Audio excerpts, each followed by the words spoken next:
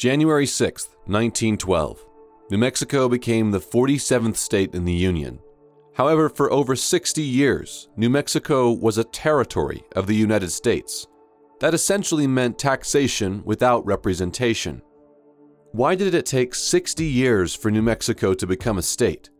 A lot of it came down to slavery. In 1850, slavery was a key issue debated in the political realm of America. Some wanted New Mexico to enter the Union as a slave state. Others did not. It remained a territory with Arizona as Congress fought back and forth. Our opinion in the matter was not asked for. If it were, perhaps things may have panned out differently. New Mexico's history is shared with a long, long history in Mexico.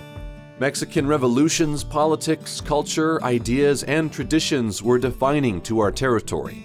After all, we are New Mexico. And in the 1830s, before we became a U.S. territory, Mexican traditions had already severely limited slavery.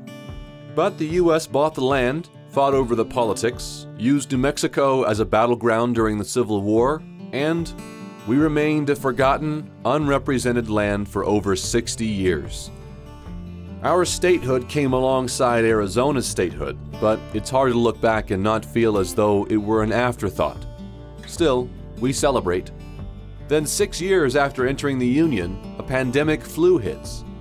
New Mexico scrambled with the rest of the country, only we had fewer resources, less money, and virtually no aid available. For a state with a population of only 360,000 people, 5,000 people died from the Spanish flu. 1 in 7 in New Mexico came down with the illness. Without the aid of our federal government, New Mexico was left to fend for itself once again, and we lost a lot. Over 100 years later, another pandemic hits. Though much less deadly, at the time of this writing, 6 months into the pandemic, roughly 800 lives in New Mexico have died in a population of 2 million. By the time you listen to this story, those numbers have certainly gone up. Some things have not changed. We've received little in the way of aid, little in the way of representation, and we are left to mostly fend for ourselves. When I say that New Mexico is a forgotten state, this is what I mean. Remove politics from the equation and consider this. If you don't live in New Mexico, how often do you think of us? How often do you hear about us? My guess? Aside from this podcast, very little. And that's ironic, because in our vast deserts, we hold secrets of America that go deep into our country's culture and history. We house weapons of mass destruction kept under lock and key just miles from our cities. We are the gateway to the Permian Basin, where vast amounts of oil are extracted from the earth to power our country. We are home to vast amounts of airspace the military uses for operation, often seized without the input from our citizens. What happens in New Mexico affects your everyday life in powerful, profound ways. Yet we are easy to forget, aren't we? And what you don't know won't hurt you, right? Right? I think we both know better than that by now. So let me shed some light on the things you may not know in a story changing your everyday life. This is Crashed in Roswell, Survivors in a Misunderstood City. Before we get to the episode, I want to thank our sponsors, the International UFO Museum and Research Center here in Roswell, New Mexico. The UFO Center is a mainstay in our community that has had millions of visitors walk through its doors to experience the Roswell story firsthand. The museum offers exhibits including the 1947 Roswell incident, but also stories of ancient aliens, UFO close encounters, alien abductions, and many, many photo ops from over the years and from around the world. The museum also boasts the second largest UFO and alien-related library in the entire world, second only to the Vatican, believe it or not. They have tens of thousands of books, magazines, periodicals, audio-visual materials, and much, much more for the ufologist looking for answers to what is going on in the skies that we can't explain. If you're visiting Roswell or you're even remotely interested in Roswell, you've got to plan a trip to the UFO Center. They're open 7 days a week, so there's no excuse to miss out. You can plan your visit at roswellufomuseum.com. That's roswellufomuseum.com. All right, on to the episode. Hey, Denise. How are you? This is Kyle. Oh, Kyle, I am so glad to meet you. I've been listening to your show, and I feel like I already know you. Well, thanks for listening. I appreciate that. In the week after John's death, his niece Denise and I managed to set up a call. She had been listening to the show and reached out to me to talk about what John had left behind. And then it was so interesting because I learned more about him on your show than I never knew before. Wow, how did he wasn't much of a talker. How did you hear about the show? Did he tell you about it, or did you find it? He mentioned it, I think, in some letter, like the last one I got from him. How cool! But it's really, it's kind of weird, finding out like you're listening in on somebody's phone conversation. I mean, from the other room. Well, that's cool. Well, that's been neat. I'm glad you get a chance to hear him through that, and I'm sorry. I'm sorry for your loss. John was very special to me, obviously, and I'm sure he was to you too. So, I really didn't know him very well. I mean, I did some genealogy a few years back and found him. I mean, when we went down there to see him, I wanted to see where the family came from. And, he wasn't like putting us off or not, but at the same time, you could tell that there was a lot that man did not talk about. So, first of all, what did you came to Roswell? It was a couple years ago, you said? Oh, yeah.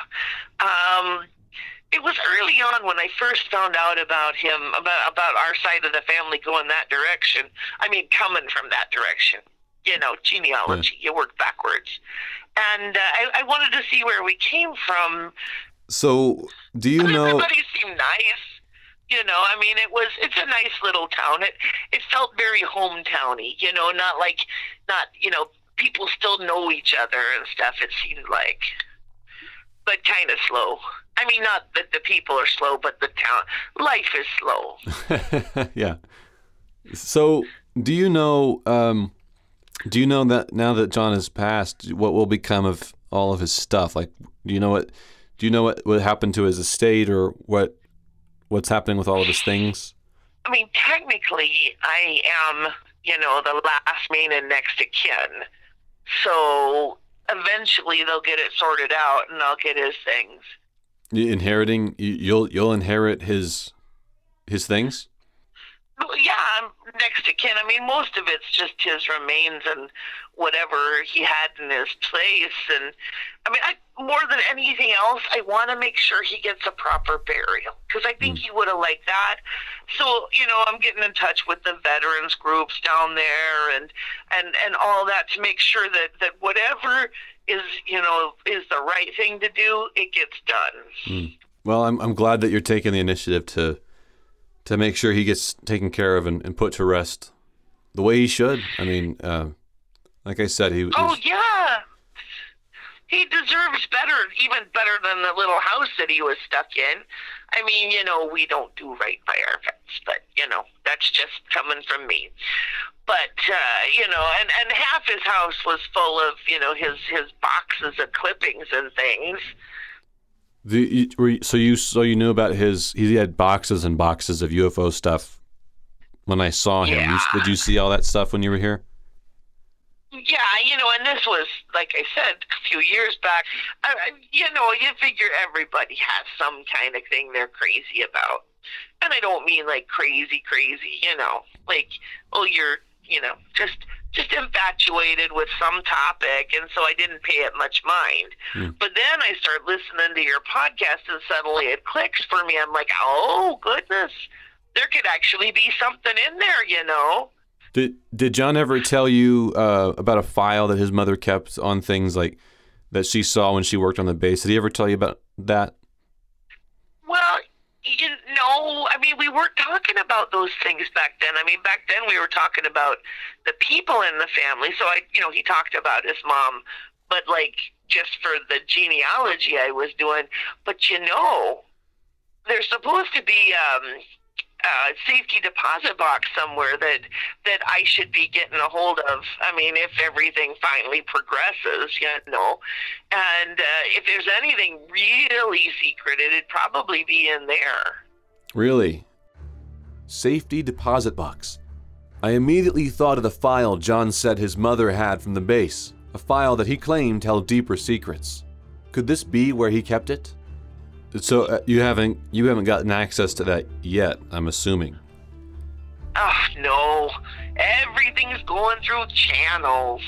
So you know how it is, but and everything has got to go slow. Well, tell you what, can we maybe stay in touch, and because I would love to know if you can get to that safety deposit box. I mean, maybe it's a stretch for me to think that this file is in that box, but maybe it is. I'd love to find out with you if you're open to it. I'll let you know when we get, some kind of movement on this. If I'm coming down there to get into his stuff and his box and stuff, you'd be welcome to come along. Extra pair of hands certainly wouldn't hurt in with all the boxes he had. I would love that. Yeah, please, let's keep in touch, please. What if what John's mother saw was in that box? It might be the biggest bombshell in Roswell's history. It might bring us back to the front of the world's consciousness again, even in the midst of a global pandemic. Sure, there was part of me that was worried it could be nothing, like the masses of news clippings and articles in the boxes at John's house. Then again, there was something to his story. There was enough about what John had told me to pique my interest in the first place, so I had to follow my gut and hope that something was in that safety deposit box. However, I felt I was back at square one with things. I couldn't follow up with the metal John gave me. The refinery was not at capacity enough to look into it, and it looked like it might be weeks until we would find anything out. Denise was caught in legal tango, and who would know how long that might take before we discover anything from John? There wasn't much for me to look into. I'm not one to do nothing, though. So I reached back out to a friend and ufologist, Dennis Balthaser, from Season 1 to follow up on the lore of Roswell, hoping the story might shake something out of the woodwork again. Unfortunately, Dennis only had more bad news for me. This episode's also brought to you by Way Way Off Broadway Theater Company. Way Way Off Broadway is southeastern New Mexico's premier theater company, featuring live Broadway-style shows right here in Roswell.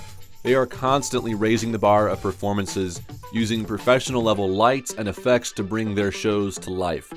They've done shows like Les Miserables, Disney's Beauty and the Beast, Singing in the Rain, Grease, and so many other classic Broadway shows. If you're planning a trip to Roswell, make sure you plan it around Way Way Off Broadway season and catch a show while you're in town. You can check them out at waywayoffbroadway.com to check out upcoming shows, get your tickets, and support the arts in New Mexico. That's waywayoffbroadway.com.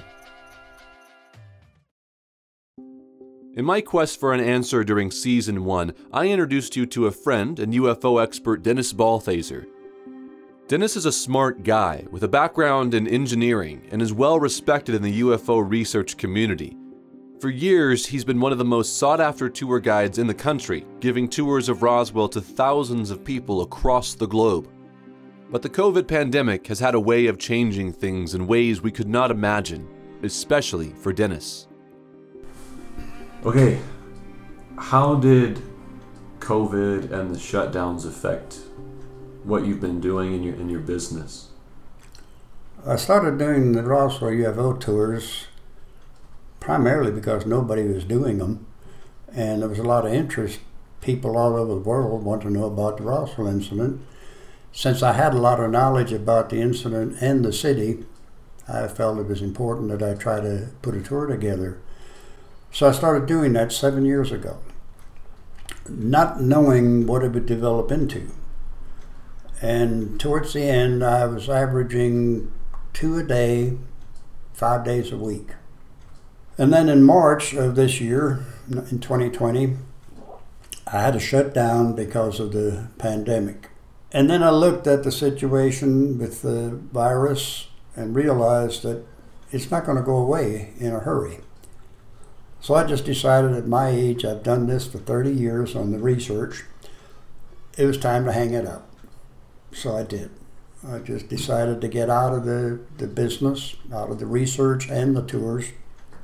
Are there still people out there researching this and looking for answers? Yes, there's some. There's a lot more that do the research or claim to do the research and aren't researchers. There's a lot of ego involved with a lot of these researchers, and that was another reason I got out of it. If I turn on the television and see a Roswell program, many times I'm disappointed because the people that are talking about Roswell have never been here. They don't know any of the witnesses. They don't know where the crash site is. And unfortunately, people believe a lot of what they see on television, but yet they claim to be experts on Roswell. And some of these experts are jewelers making podcasts Yeah, exactly. So what happens to the Roswell lore now? I mean, is there more even left to uncover? Oh, I'm sure there is, because I like to use the word if. If this is real, we have no idea what it's about, because they would be so far advanced of us to be able to get here. We can't go there. So if they can get here from wherever they're from, they're so far advanced of us, we couldn't possibly communicate with them. But I have to leave the door open that there's a possibility that there is life out there. So I use the word if a lot, and that's where I'm coming from on this. Something happened near Roswell 70 years ago that's still covered up. Just like that, it was over for Dennis. Chasing down answers and looking for more clues just wasn't worth it anymore. When I found out he was retiring, it felt like the end of an era for the Roswell lore. In Season 1, I wanted you, the listener, to question me as a narrator, to question the truth, and the people I interviewed. But let me be clear, this interview is the truth, and Dennis is the real deal. Finding out about his retirement was disappointing, and it led me to questioning my own work on this podcast. Ask any professional creative person and they will agree, the mountain of positive feedback never squelches the 1 or 2 harsh or mean comments you'll receive about your work. I remember nearly every negative review or cruel comment I've received for my work for the past 10 years, including for this podcast. Now, many of you listeners have sent me your kind words and support, and they mean so very much. But it's still hard to forget the 1 or 2 names I've been called or harsh statements made about me or the show. And when I can't sleep at night, my mind thinks of those critiques. Such as, have I just created a pretentious, preachy show about nothing? Have I just used this story and the Roswell lore to elevate myself onto a pedestal? Is this show just exploiting someone or an entire community for the sake of moral superiority? Most of all, did I even accomplish anything at all in this show, or did I just fill the airwaves with more noise? I know, we artists are a bit dramatic. But just a bit, right?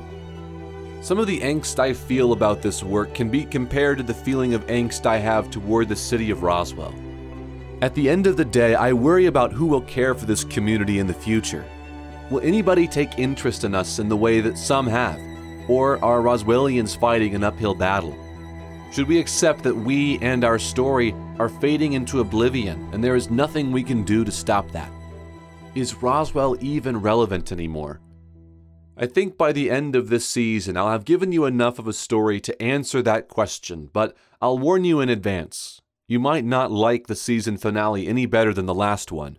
Before that, though, I have one final stop to make in this crazy story, and it will take me back in time to a conversation I had with John and others about a mysterious disappearance in Roswell. Plus, I get the results from the metal back from the refinery. That's on the next episode of Crashed in Roswell, Survivors in a Misunderstood City. If you like this podcast, be sure to rate and review us on Apple Podcasts or wherever you get your podcasts. My thanks to Ryan Bishop on production and Brian Hunley, who wrote our theme song. Be sure to follow us on Facebook or Twitter to stay up to date with the show. You can also support us by visiting our website, crashedinroswell.com, and checking out our store with all original Crashed in Roswell gears, t-shirts, mugs, you name it.